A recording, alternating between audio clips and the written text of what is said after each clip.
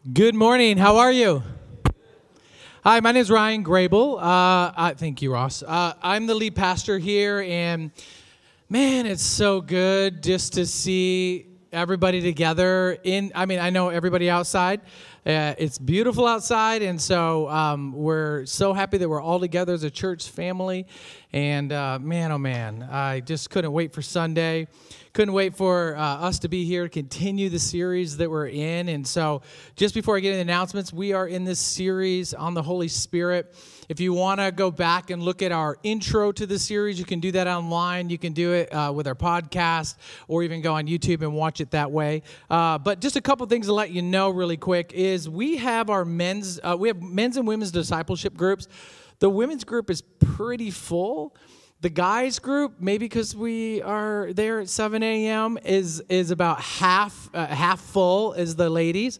So guys, there's still an opening for you to get in if you'd like to. It's at 7 a.m. We meet right downstairs here, and we are going through the book of John. And we're just taking our time to really kind of dig into the each passage. But what's great about it is we get to kind of like work off of each other's knowledge of Scripture and learn and grow from each other, right? You know, Lucas, right? I see you there. First time in a men's group, right? And you were just blown away, weren't you? Blown away. Lucas, you'd recommend every guy be there, wouldn't you? This is why you'll never be friends with me, because you're like, just don't do this. And then the second thing is, so you can go online, sign up for it that way, or even just show up to our group in the morning. And it's on Tuesday mornings at 7 a.m. Everything I'm going to say is in here, actually. And then the last thing is before we have Chad come up, is we have our launch class. Now, if you were a part of Hope Church, this might sound new to you, but the launch class is a really great time for, if you want to know about who our church is, if you want to know our mission statement, our core values, our statements of faith, and just be able to have time to ask questions and interact. I teach the class along with Christy, and we just kind of go through every bit of kind of the best we can to let you know who we are as a church. So if you're new here and you have just recently started attending, you can sign up for the launch class. It's right afterwards. Even if you haven't signed up yet, is Christy in here? Okay, you probably can come, you know what I mean? Don't tell her I said that, but you could probably just show up and join the class. And so it'll be right out here on the little patio over here on the side, and it'll be 11:30 is when we'll start that. So I really, really recommend that you jump into that class. And it's about an hour and a half. If you have questions, 5, so no big deal. It's really an hour and a half. So otherwise, guys, anything else you need, go into the bulletin, go on our app, or go online. And so to continue the series, Chad's going to introduce our second message of the series. So if you guys could welcome up Chad as he comes up. Thank you, Ryan. I'm going to move this because seeing how tall Ross is going to make me feel self-conscious this entire time. So I'm just going to move. So just so I can't stand next to his mic stand. Can I have Chuck and Tilly come up for a sec? Brian, we're going to borrow that. We got to go yesterday to an incredible ministry that we partner with called Rancho La Hermosa in Mexico, and it was me, Chuck, and Tilly. It was one of our smaller groups. I basically chaperoned a international date, I guess I would call that, right? But it was a great time, and I just want I want more people in the church to hear about the experience in case they are considering that in the future. Would you mind sharing just a little bit about what that was like for you? Yeah, so Chad picked us up in the morning. Has anybody ever ridden in a car with Chad? Okay, we have another survivor. We make good time. Made great time. No, but anyways, once we got there, absolutely beautiful, just a great experience. The kids there were just so happy to have us. I think I had Alejandra in my lap like half of the time that we were there, and as soon as we got there, another one of the little girls just like latched onto my leg, and everywhere I went, it was like me and Cynthia, you know. Could you throw up those pictures? You see them climbing all on top of Tilly everywhere she went. There you go, down there. Yeah. Yes, that is me painting. Great idea. Yeah. and trying to keep the paint off of the sidewalk and off of me. I think my knee got painted at one point. But it was just a really beautiful experience. And I know Chad has mentioned before what a safe trip it is up there, and it really is. I mean, we drove just straight through the highway and up the mountain to this beautiful place where these people live, and you could just feel the love the whole time that you were there. So if you guys are thinking about it, please come and join us next time. It was a fabulous experience. I really felt blessed by it. Yeah, it was an awesome experience. You can see the top right picture up there, to the just beautiful overlook of the valley and the ocean.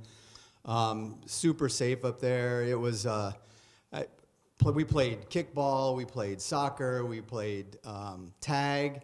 I had to learn the international sign for I need a rest. Yeah. So it was like timeout. But then one of the girls, Brittany, she started catching on to that. So she was like, time? No. Tag me, take off running. So it only lasted for the first couple of times. But it was a great time. Like Tilly was saying, it was super safe up there. You're away from everybody. You're not even in the main town at all. It's just highway there, and then this remarkable road that they built up there at 50 feet at a time. They built this huge road. It's almost 2 mile road they built 50 feet at a time with volunteer groups. Luckily, we came after that, so we get to play kickball and stuff like that. Not pour concrete in August, but yeah.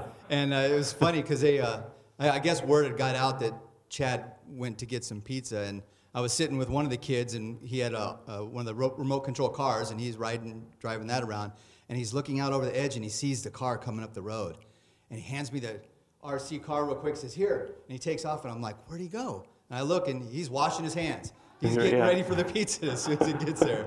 So it was really cool, a super good time. If anybody has any questions or concerns or wants to dive deeper in some questions that they might have, I mean, feel free to look us up, and we'll tell you exactly how it was and how comfortable we were up there. So, yeah. Thank you. In the car with Chad. Yeah. Thank you. All right.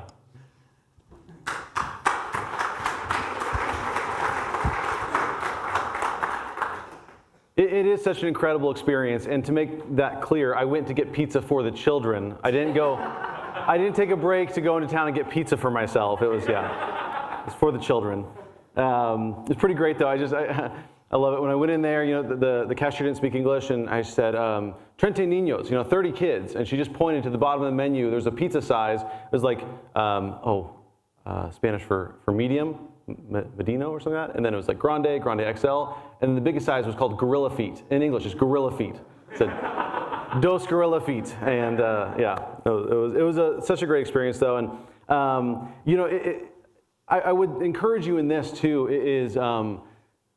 I feel like when I go to stuff like that, I usually like to go towards the manual labor. Okay, let's paint this, let's do this, or whatever. But man, these kids are just so warm and friendly. It is unreal. Even when we've been trying to do manual labor, you're painting something, and you turn around, your paintbrush is gone, and then they're jumping back on top of you with the paintbrush in hand, and they're just so friendly, so warm. And each one of these kids has been through such a tragic journey that led them there.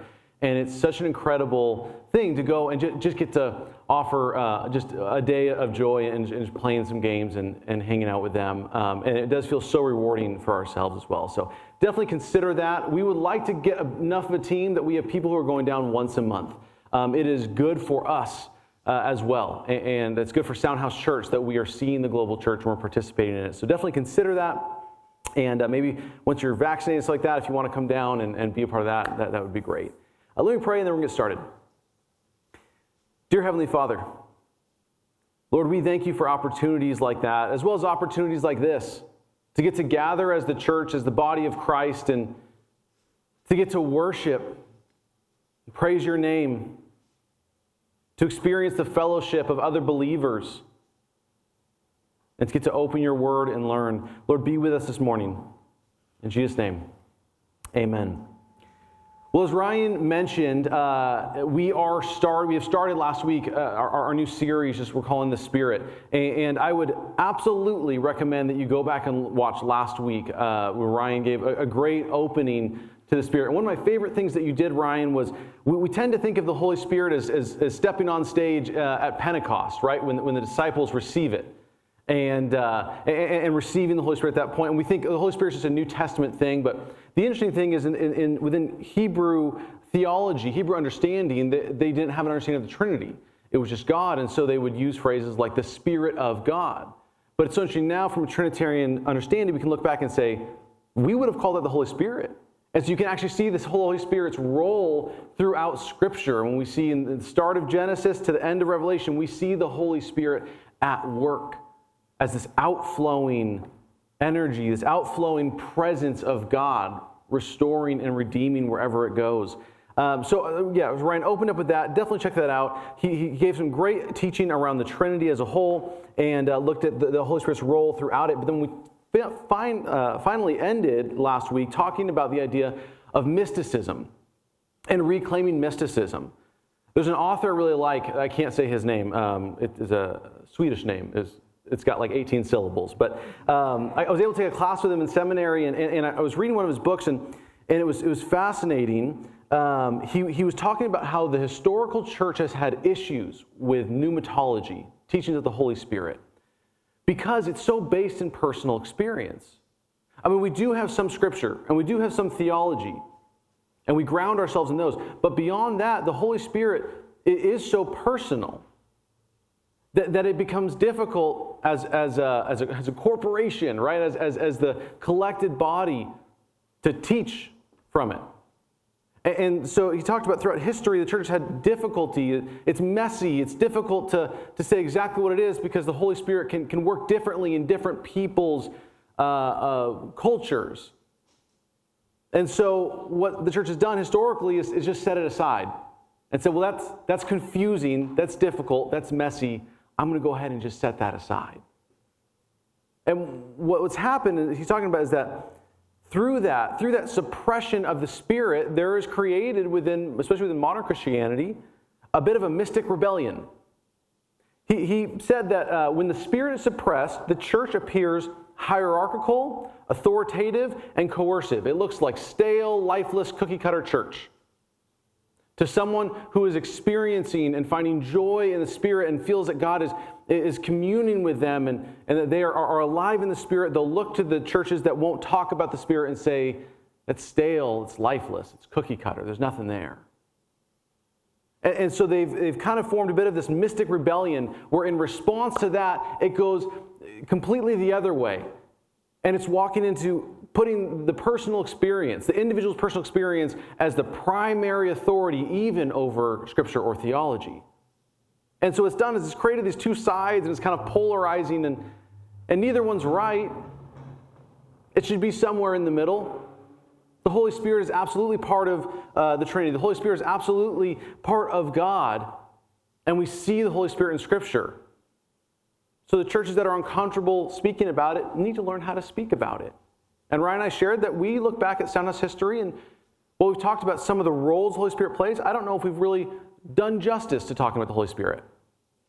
And so we wanted to do that within this series. And today we're going to talk about something that I'm very, very passionate about. And I would say is the primary role of the Holy Spirit in a believer. As we said, it can get different, it can get messy, it can get confusing because everyone's personal experience can be so different. And there's all these exciting or kind of fantastical pieces of the work of the Holy Spirit that can grab our attention. But what I really want to talk about today is, as I said, the primary role of the Holy Spirit within the believer. And it's a word called sanctification. We're going to spend today talking about that. But I want this message to be so clear. So I'm starting by just telling you what it's about. This message is about the primary role of the Holy Spirit, the primary role that the Holy Spirit plays in the believer being sanctification. And here's what I want you to experience this morning. Here's what I want you to be moved in. That we all come to recognize and partner with the work of the Holy Spirit in ourselves as individuals and in the church. As we look at this today, as we talk about what sanctification is and the Holy Spirit's role in there, first and foremost, I just want you to recognize. And that's huge. That took me a long time. I think I didn't realize that the Holy Spirit was actively doing something within me. And as soon as I was able to recognize it, I was able to then partner with it. I was able to then come alongside the Holy Spirit in that growth. So I want to kind of break down this word sanctification. The word sanctify means to make holy. What does holy mean? Holy means set apart. Does someone have a Bible in their hands? I got a bunch of different passages around, so I'm using my iPad. Can you hold the Bible? Okay, hold it high up in the air. Okay. So that Bible is holy for two reasons.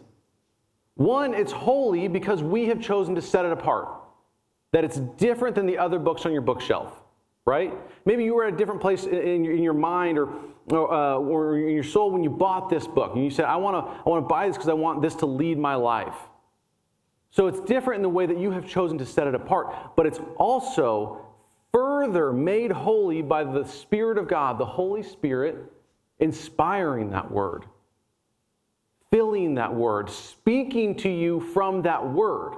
So it is holy, first of all, by your decision just to set it apart. And it is further made holy by the Holy Spirit's use of it. Ryan, last week, used a lot of this imagery of the tabernacle and temple. It's a phenomenal thing to think about when we think of the words holy. Now, first of all, it was made holy. If you read the second half of Exodus, it's dry, right? Everyone's always worried about Leviticus. Leviticus, Numbers, good stuff. Second half of Exodus, it gets dry. But you get these detailed instructions for how the tabernacle should be built and assembled, and how many cubic feet and meters it is, what way, and what everything should be made out of, where they should source the materials. It goes into this excruciating detail because it is set apart. Saying, as the people, we want you to put your best craftsmen on building this, and we want you to build it exactly this way, not just throw a tent together like you've done for yourselves or anything else. This is different. It's holy because it's different. And so the people set this apart and made it holy amongst themselves. But then what ultimately made it holy was the Spirit physically coming down and dwelling amongst them in the center of this tabernacle. And in the center of this temple is what further made this holy. Ryan shared this last week. 1 Corinthians 3:16. Do you not know that you are God's temple and that the Spirit dwells in you? The tabernacle and the temple were the physical dwelling place of the Spirit of God. Following the death and resurrection of Christ, following the Pentecost, we are now the physical dwelling place of God's Spirit amongst this world. The church, collected bodies of Christ, are now the temple. And that's beautiful and that's incredible. And you are holy in one way because you chose to set your life apart from maybe what it was before, or set your life apart from other people in the world. You say, no, my life no longer belongs to me. My life is God's. But then second of all, you are made further holy, further set apart by the Holy Spirit's dwelling inside your body and choosing to use you for His purposes, for the purposes of the kingdom. So we too are made holy in that way. So real clearly trying to define sanctification, the Holy Spirit is actively working to make your heart into the heart of Christ. That you more naturally respond in love the way Christ does.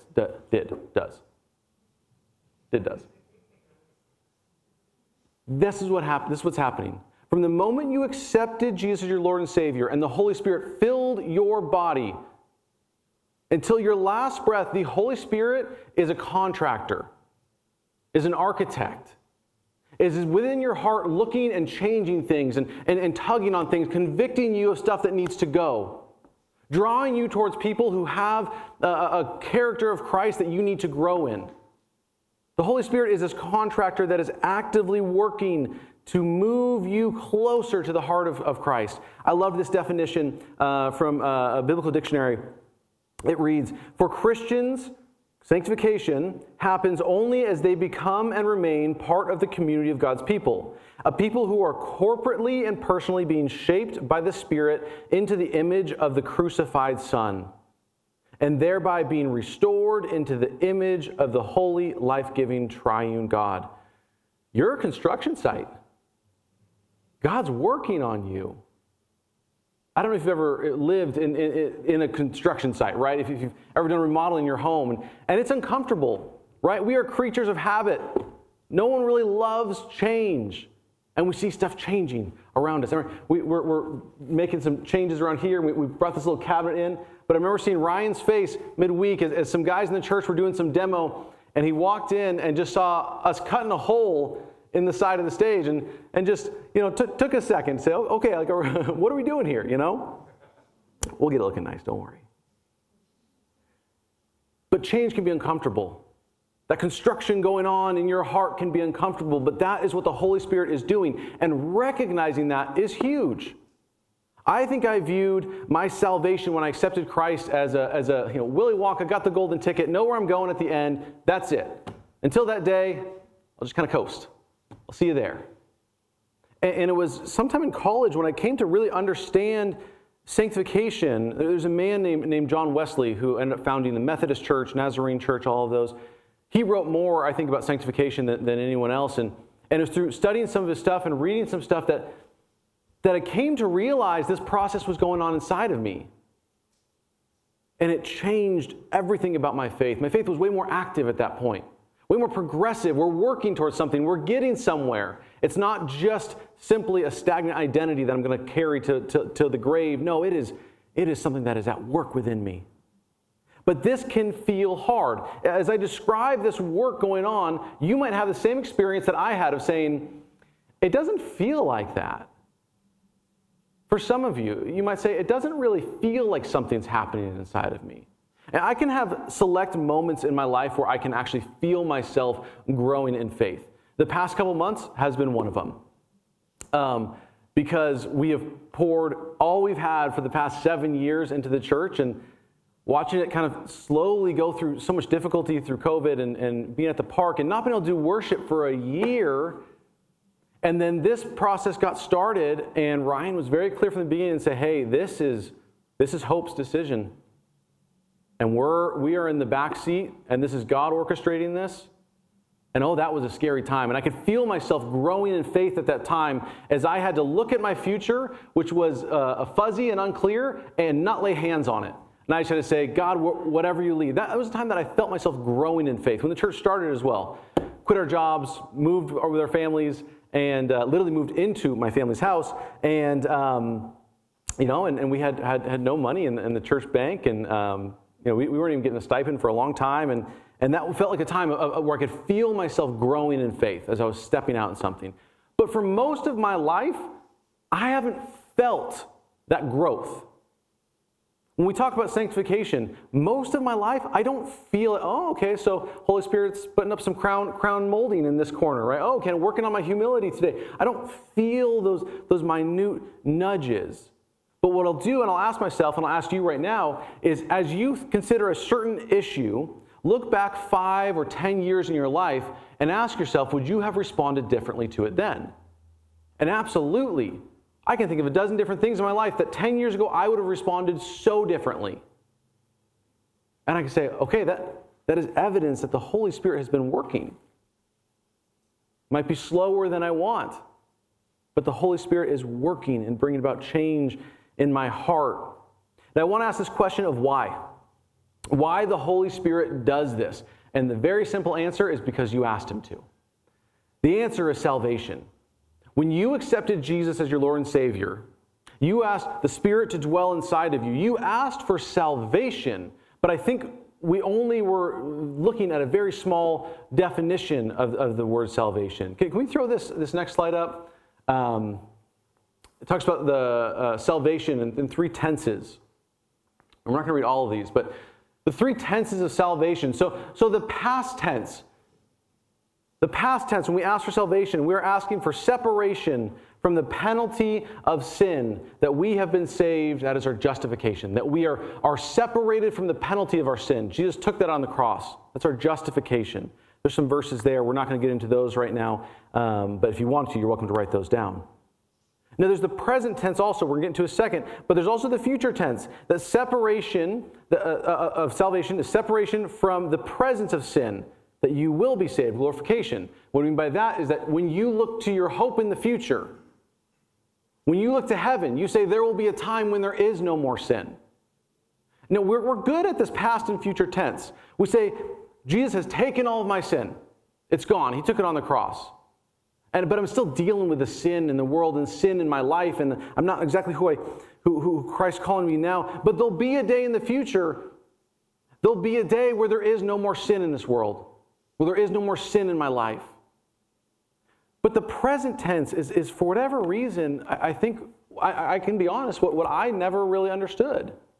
When I accepted Jesus, my Lord and Savior, when I asked Him for salvation, I don't think I understood this present tense. Separation from the power of sin. That I'm no longer captive to the sin in my life, but that something can be done about it. If someone is in captivity, they can't just get up and walk away whenever they want. But this changes it. When I realize the Holy Spirit is at work in my life, I'm going to look at sin in my life and say, how can we get rid of this? How can we deal with this? A couple verses in here real quick. I'm going to jump through real quick. They're not on the screen. Real quick verses from this present tense one. I want you to see that sanctification is extremely biblical. Philippians 1:6, I am confident of this, that the one who began a good work among you will bring it to completion by the day of Christ. The work of turning your heart into the heart of Christ will come. Chapter 2, verse 12 and 13. Therefore, my beloved, just as you have always obeyed me, not only in my presence, but much more now in my absence, work out your own salvation with fear and trembling. For it is God who is at work in you, enabling you both to will and work for His good pleasure. 2 Corinthians 5.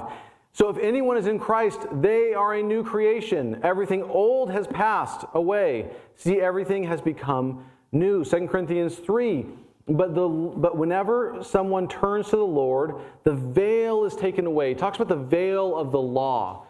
That for people who lived by the law, there was a veil of understanding, that they could understand these rules on the stone, but they couldn't understand the nature of God and the intent of the law. So even though our outer 17. For the Lord is the Spirit, and whenever the Spirit of the Lord is, there is freedom. So all of us who have had that veil removed can see and reflect the glory of the Lord. And the Lord, who is the Spirit, makes us more and more like Him as we are changed into His glorious image. That is sanctification right there. The Spirit makes us more and more like Him as we are changed into His glorious image. You are being transformed. And lastly, 2 Corinthians 4, 16 and 17. So we do not lose heart, even though our outer nature is wasting away. No matter what you do, no matter how many treatments or how many minerals you buy or whatever, your outward is going to be wasting away. Your body is in decay.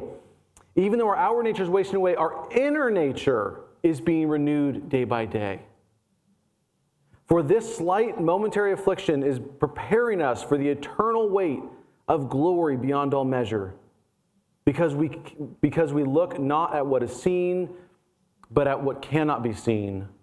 For what we can see is temporary, but what cannot be seen is eternal. Sanctification is happening in the heart of believers, and recognizing it is huge. Right? Think of AA, right? Or addiction. What's the first step is admitting you have an addiction. Okay.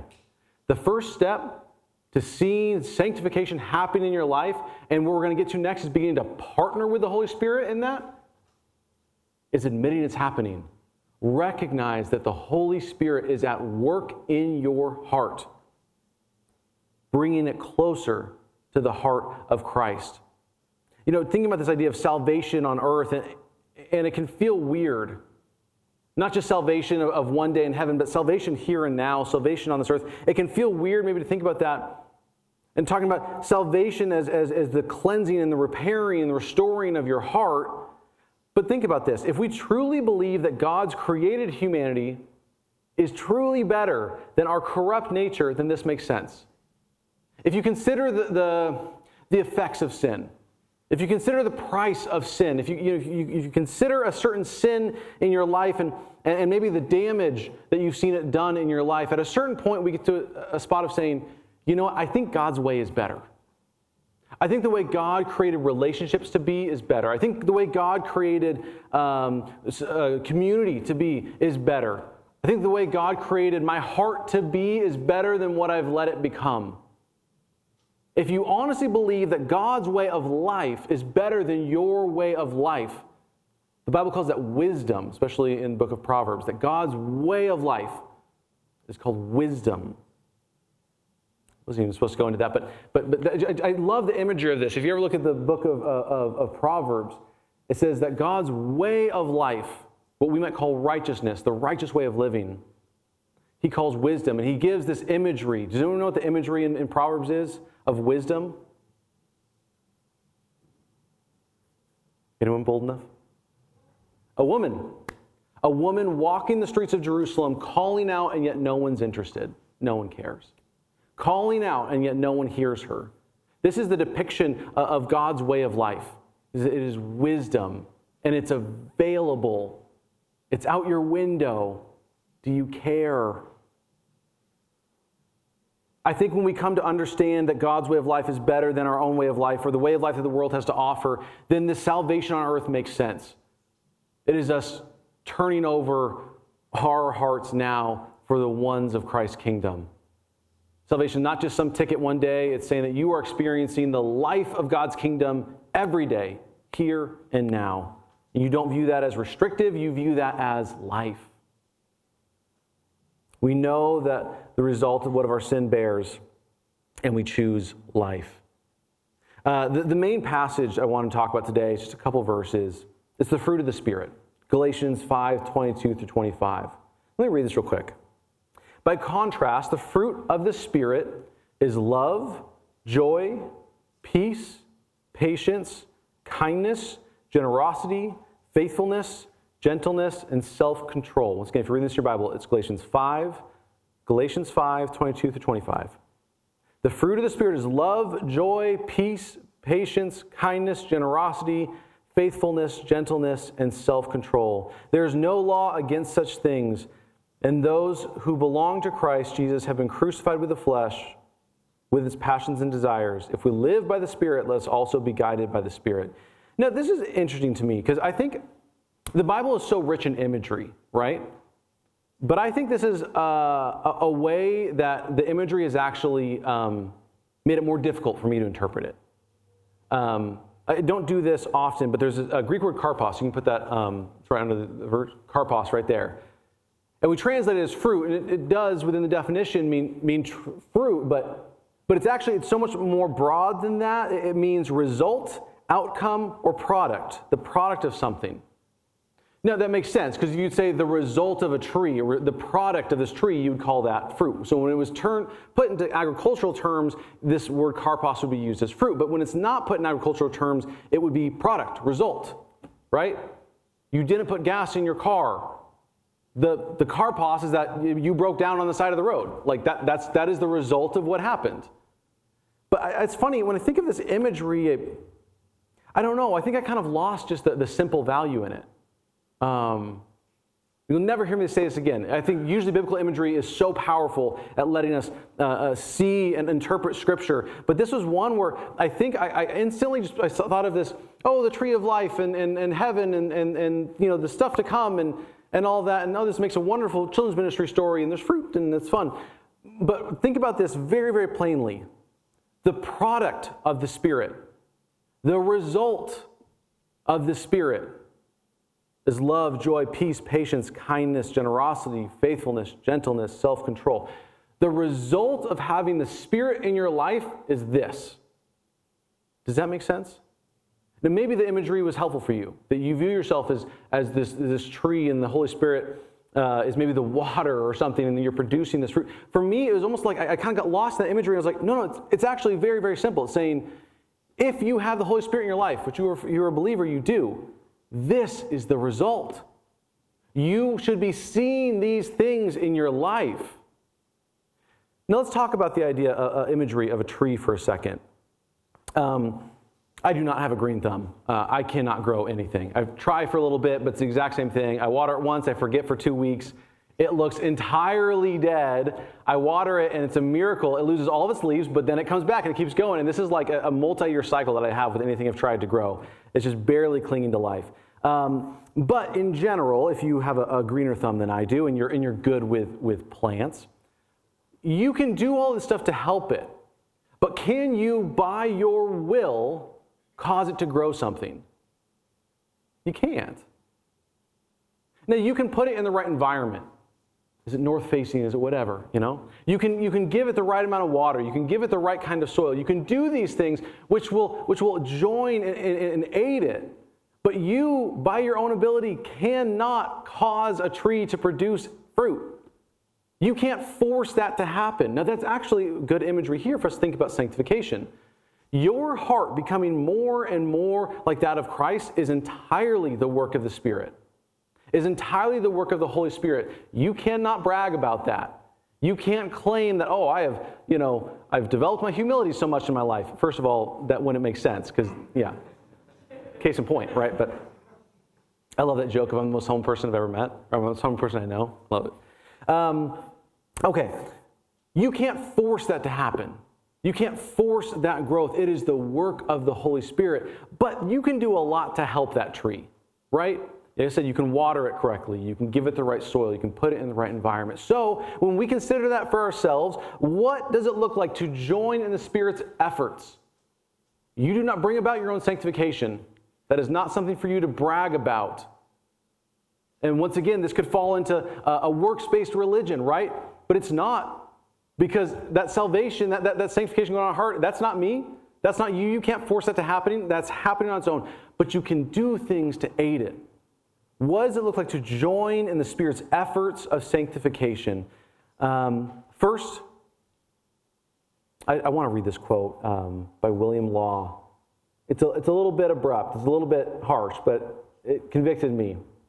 He says, "And if you will here stop and ask yourself why you are not as pious as the primitive Christians were, your own heart will tell you that it is neither through ignorance nor inability, but purely because you never thoroughly intended it." I was convicted by that one. If you look back at the early church and you say, why am I not as pious, not as pursuing God as much as they were? He says it's not because of ignorance or inability, but did you honestly desire it? Think about the things that you chase in your life. That job, that whatever. I'm very single-track mind. When I get something that I'm excited about, I am going after that with everything I have. But then I read this and I say, how much do I value my sanctification? Am I pursuing that spiritual growth in my heart? Or am I kind of like, hey, Holy Spirit, your pace, that sounds good, we'll see where we're at next year. So how do we join the Spirit's efforts? First and foremost, praying for sanctification. There's multiple verses talking about what we pray for and God being a good father and will give us what we need and stuff like that. Can you think of anything more pleasing for the Father to hear in your prayers than, Lord, make me more like Christ? Lord, purify my heart. The Holy Spirit will convict you. You will be, I've been convicted in my humility at times. And so I come at this in multiple ways. First of all, I start praying for it, saying, Lord, make me more humble. Maybe don't humiliate me, but make me more humble, right? Lord, show me people around that I can learn from in humility. So it begins with prayer. That is you recognizing the Holy Spirit at work in you and saying, God, I want the same thing that you want. And expose to me, Lord, expose to me what it is in my heart that needs to be dealt with. And let me deal with that. And let you deal with that. A couple examples of people who just really inspired me in their intent of their sanctification. I want to share with you. The first one, I think I've shared these both before, but they're just so good. The first one is Ben Franklin's Book of Virtues. You can put that picture up. So Ben Franklin had this little pocketbook that he kept in his shirt pocket all day. And it was 13 different virtues that he thought were relevant. Now, interesting, you might look at them and say, you can look them up later if you want, and say like, oh, these are kind of funny or whatever. These are for him. He looked at his own life and said, these are 13 things that I feel I need to grow in. I feel the Holy Spirit convicting me that I got to grow closer to the way Jesus would do these 13 things. He kept this little book. Each week, he would have a different word, a different virtue at the top. So this was temperance. It says, eat not to dullness, drink not to elevation. That was what he was focusing on that week. But down the side, there's the 13 virtues he was working on, and then you can see it's the week going across. And he left this in his shirt pocket, and whenever he felt that he dropped the ball on a situation, he'd take out that and just put a little dot on that one. Now that seems maybe petty or small or weird, but how mindful do you think he was of his sanctification versus us?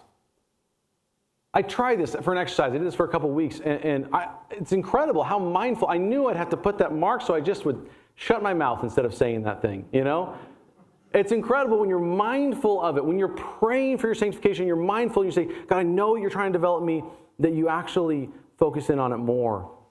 John Wesley, as I mentioned, he started something in his college called the Holy Club. Sounds like a fun group, right?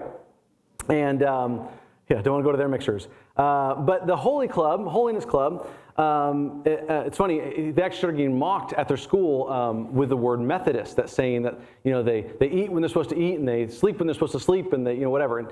And so they were calling them, Methodist as kind of, you do everything by method. And John Wesley said, I like that. I'm going to take that as my church name.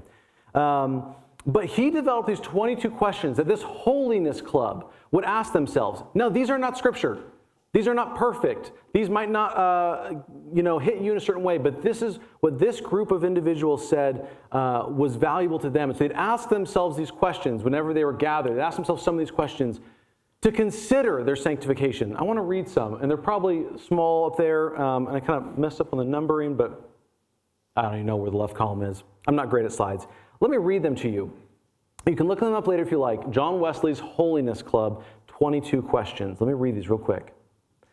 Am I consciously or unconsciously creating the impression that I am better than I really am? In other words, am I a hypocrite? Am I honest in all my acts and words, or do I exaggerate? Do I confidently pass on to another what was told to me in confidence? Can I be trusted? Am I a slave to dress, friends, work, or habits? Oh, I love this next one. Am I self-conscious, self-pitying, or self-justifying? They're different on the spectrum, but am I obsessed with myself? Am I self-conscious, self-pitying, or self-justifying? Did the Bible live in me today? Did I give it time to speak to me every day?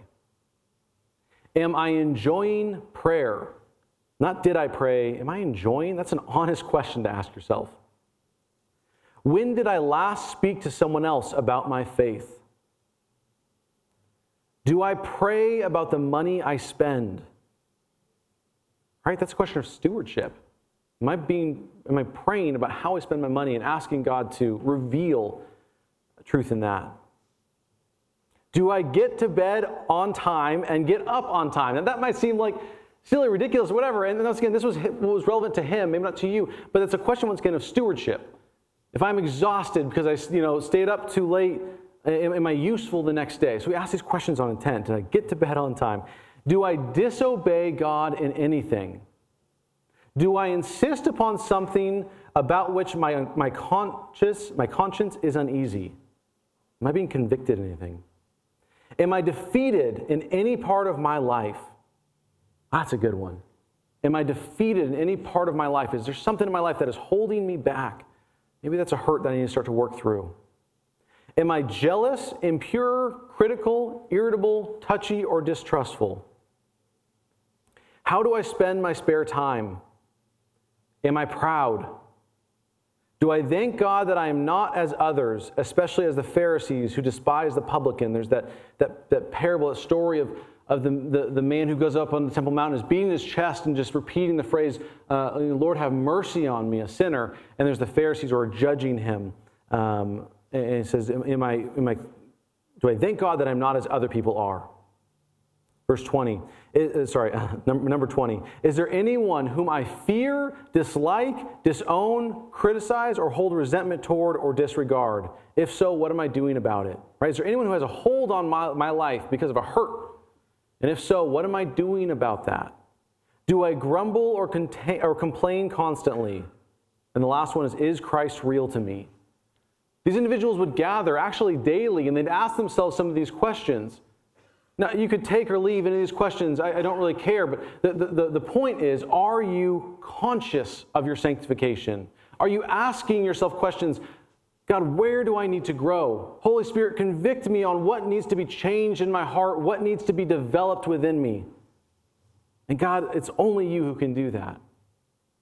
I talked in the beginning about what I wanted us to do is recognize and partner as individuals and as a church. Now, sanctification is a weird thing to think about as a church, but it is absolutely true. This series, as we said in the beginning, it came out of a conviction that I don't think we have taught on the Holy Spirit well enough. That is your church growing. And it feels weird to say that because churches, like any institution, want to put out that they've got it all figured out and we're all perfect. But no, like your church as a whole is growing. And I believe the Holy Spirit put this on some individuals who brought this to our attention and said, yeah, maybe it's time to talk about that. That is the Holy Spirit sanctifying this church. I think there are other things we've done. The Ambassador series, we did that, 4 or 5 years ago, but that was something that moved the needle on this church. Made us look outside of ourselves as we started asking, am I an ambassador of God's kingdom? Or am I content with just being a citizen? Am I an ambassador? Get this, the last series we did before COVID was our hospitality series. Doesn't that feel like 5 years ago? Oh my gosh. If you weren't with us then, we looked at what is biblical hospitality. This idea that it was weird to do because we always considered ourselves one of the church was some of the friendliest people we ever knew.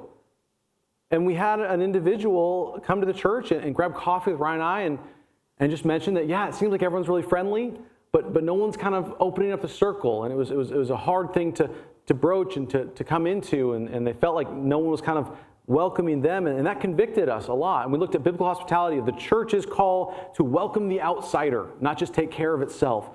But that was a piece of sanctification for the church. The church grew, not just you as an individual who was challenged, but the collective body, the leadership, the direction of the church, everything grew from the Holy Spirit convicting us through an individual, and we saw it, we agreed. And we went through a time of learning and a time of change. But there's absolutely sanctification that happens for the church. And we're in a cool one right now, talking about the Holy Spirit, but who knows what is next? Who knows where the Holy Spirit will continue to lead this church? As I wrap up, I just want us to be mindful of this. As I said, our goal is that we are first aware of the Holy Spirit's role in your life and in the church's life, and that second, we find out how can we partner. What if you started helping that contractor bring lumber in, What if you said, oh yeah, let me hold up this side while you nail that in? How can we be present? How can we be mindful of the Holy Spirit's work in our lives? And how can we partner with Him to get that done? Let's pray. Dear Heavenly Father, Lord, you are an incredible God because not only are you almighty and the God of the universe and big, but you are also small in that you know each one of us individually and you care for us individually. Lord, the Holy Spirit is the greatest evidence of that because we have Scripture, we have theology, but you said, I need to send that helper, that one who will come alongside each believer and will come alongside a body as a church and will lead them in the way of Christ. Lord, I pray that we recognize as individuals and as a church that you are at work in us. And as you are at work in us, we desire to partner with you. Lord, expose things in our life that need exposure. Show us where we have gone astray from the way and the heart of Christ. Lord, call us back to that. Bring us those spiritual mentors who can guide us in what it looks like to grow in those facets of our faith. Lord, we thank you for who you are and your constant presence in our life. In Jesus' name, amen. Would you please stand with us?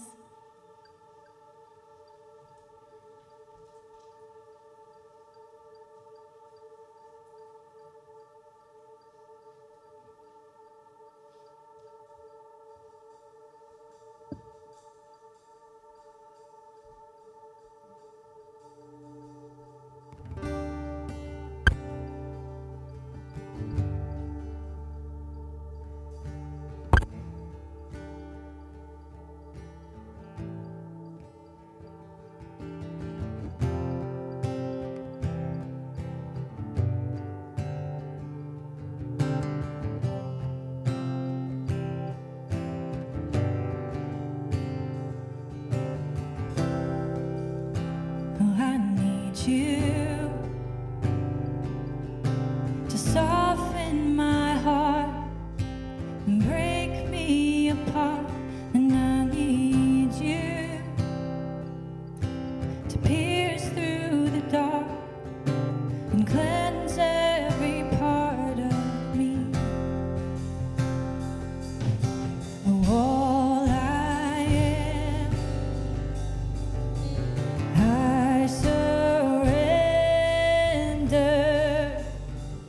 Give me faith to trust what you say, that you're good and your love is great.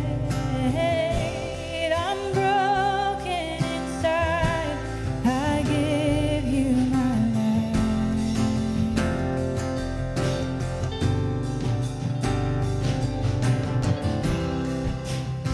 Oh, I need you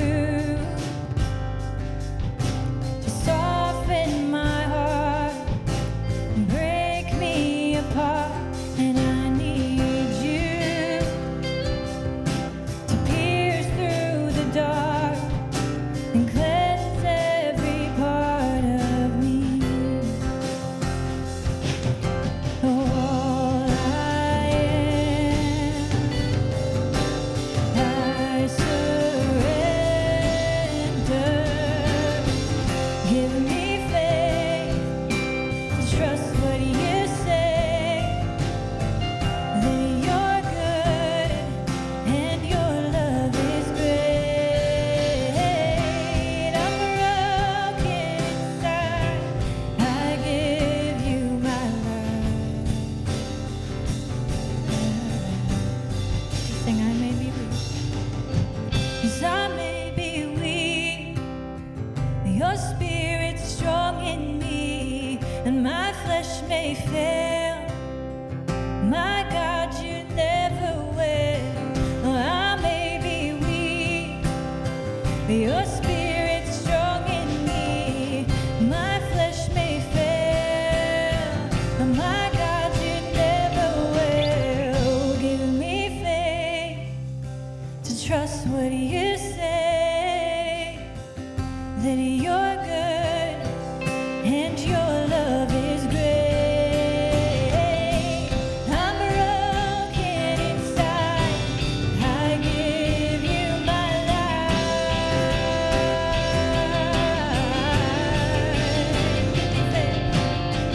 Give me faith to trust what you say,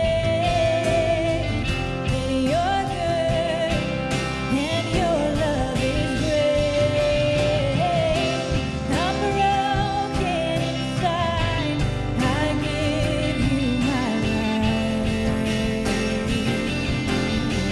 Sing that out again. I may be weak, 'cause I may be weak, but your spirit's strong in me, and my flesh may fail, but my God, you never will. 'Cause I may be weak, but your spirit's strong in me. My flesh may fail, but my God, you never will. Give me faith to trust what you say, that you're good and your love is great. I'm broken inside, I give you my life. Let's sing that out one more time. I may be weak, 'cause I may be weak, but your spirit's strong in me. My flesh may fail, but my God, you never will. Oh, I may be weak, but your spirit's strong in me. My flesh may fail, but my God, you never will.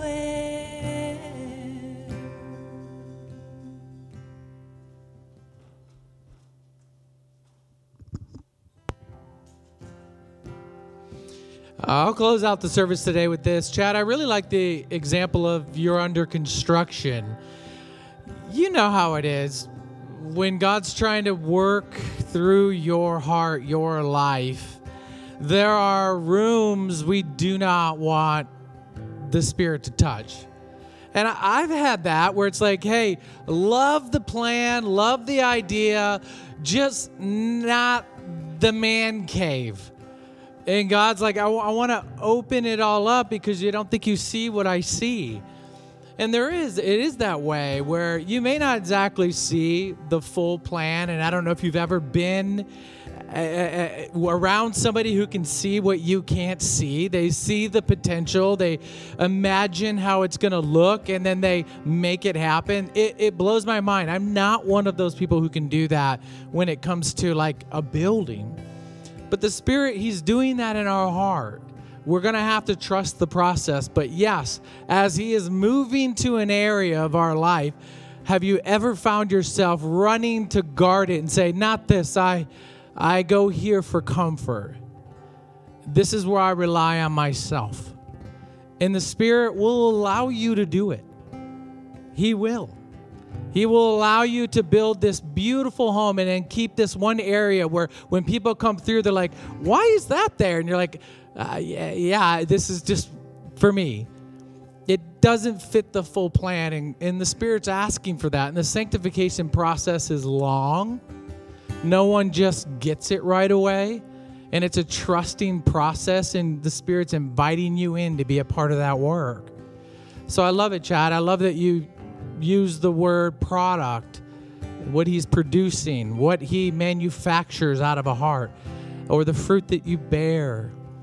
Some people don't bear any fruit in these areas, and the Spirit's inviting you into it. So I really am excited about this whole series as we go into all these facets of what the Holy Spirit's doing in your life. And I'm excited to see where it goes from here. And so just have one thing to really let you know is that our launch class, what I talked to you about earlier, where anybody can come if you want. I think there's enough food. Maybe there isn't, but you can have mine. If you've never been and you're like, man, maybe I should just go, you can have my lunch. I would love it for anybody to be there just to find out more about the church, who we are, and be able to ask questions. And then, that's happening at 11:30 right out in the courtyard after this. And lastly, if you feel like, hey, I'm a part of what we're doing here, I want to see what God's going to do. One of the things that you can do, it's a spiritual discipline, but be a part of giving. Be a part of not just giving. I'm not talking about just giving and volunteering, which is very, very important, but I'm specifically talking about being a part of giving in financially. And that's just partnering with us. Don't feel weird if you don't. We're just saying hey, if you want to be a part of that discipline, we would love for you to just kind of explore our options, which are online, on the through the app, or even just in giving boxes in the back. We're partnering together to do what God wants us to do, and we know part of that is it happens financially. And so thank you so much for just joining in and really just allowing and partnering with us to really do the work God's called us to do. So, guys, thank you so much for being here. We appreciate it. Have a great Sunday. Put on some sunscreen if you need to. It's going to be a great day. So God bless. We love you.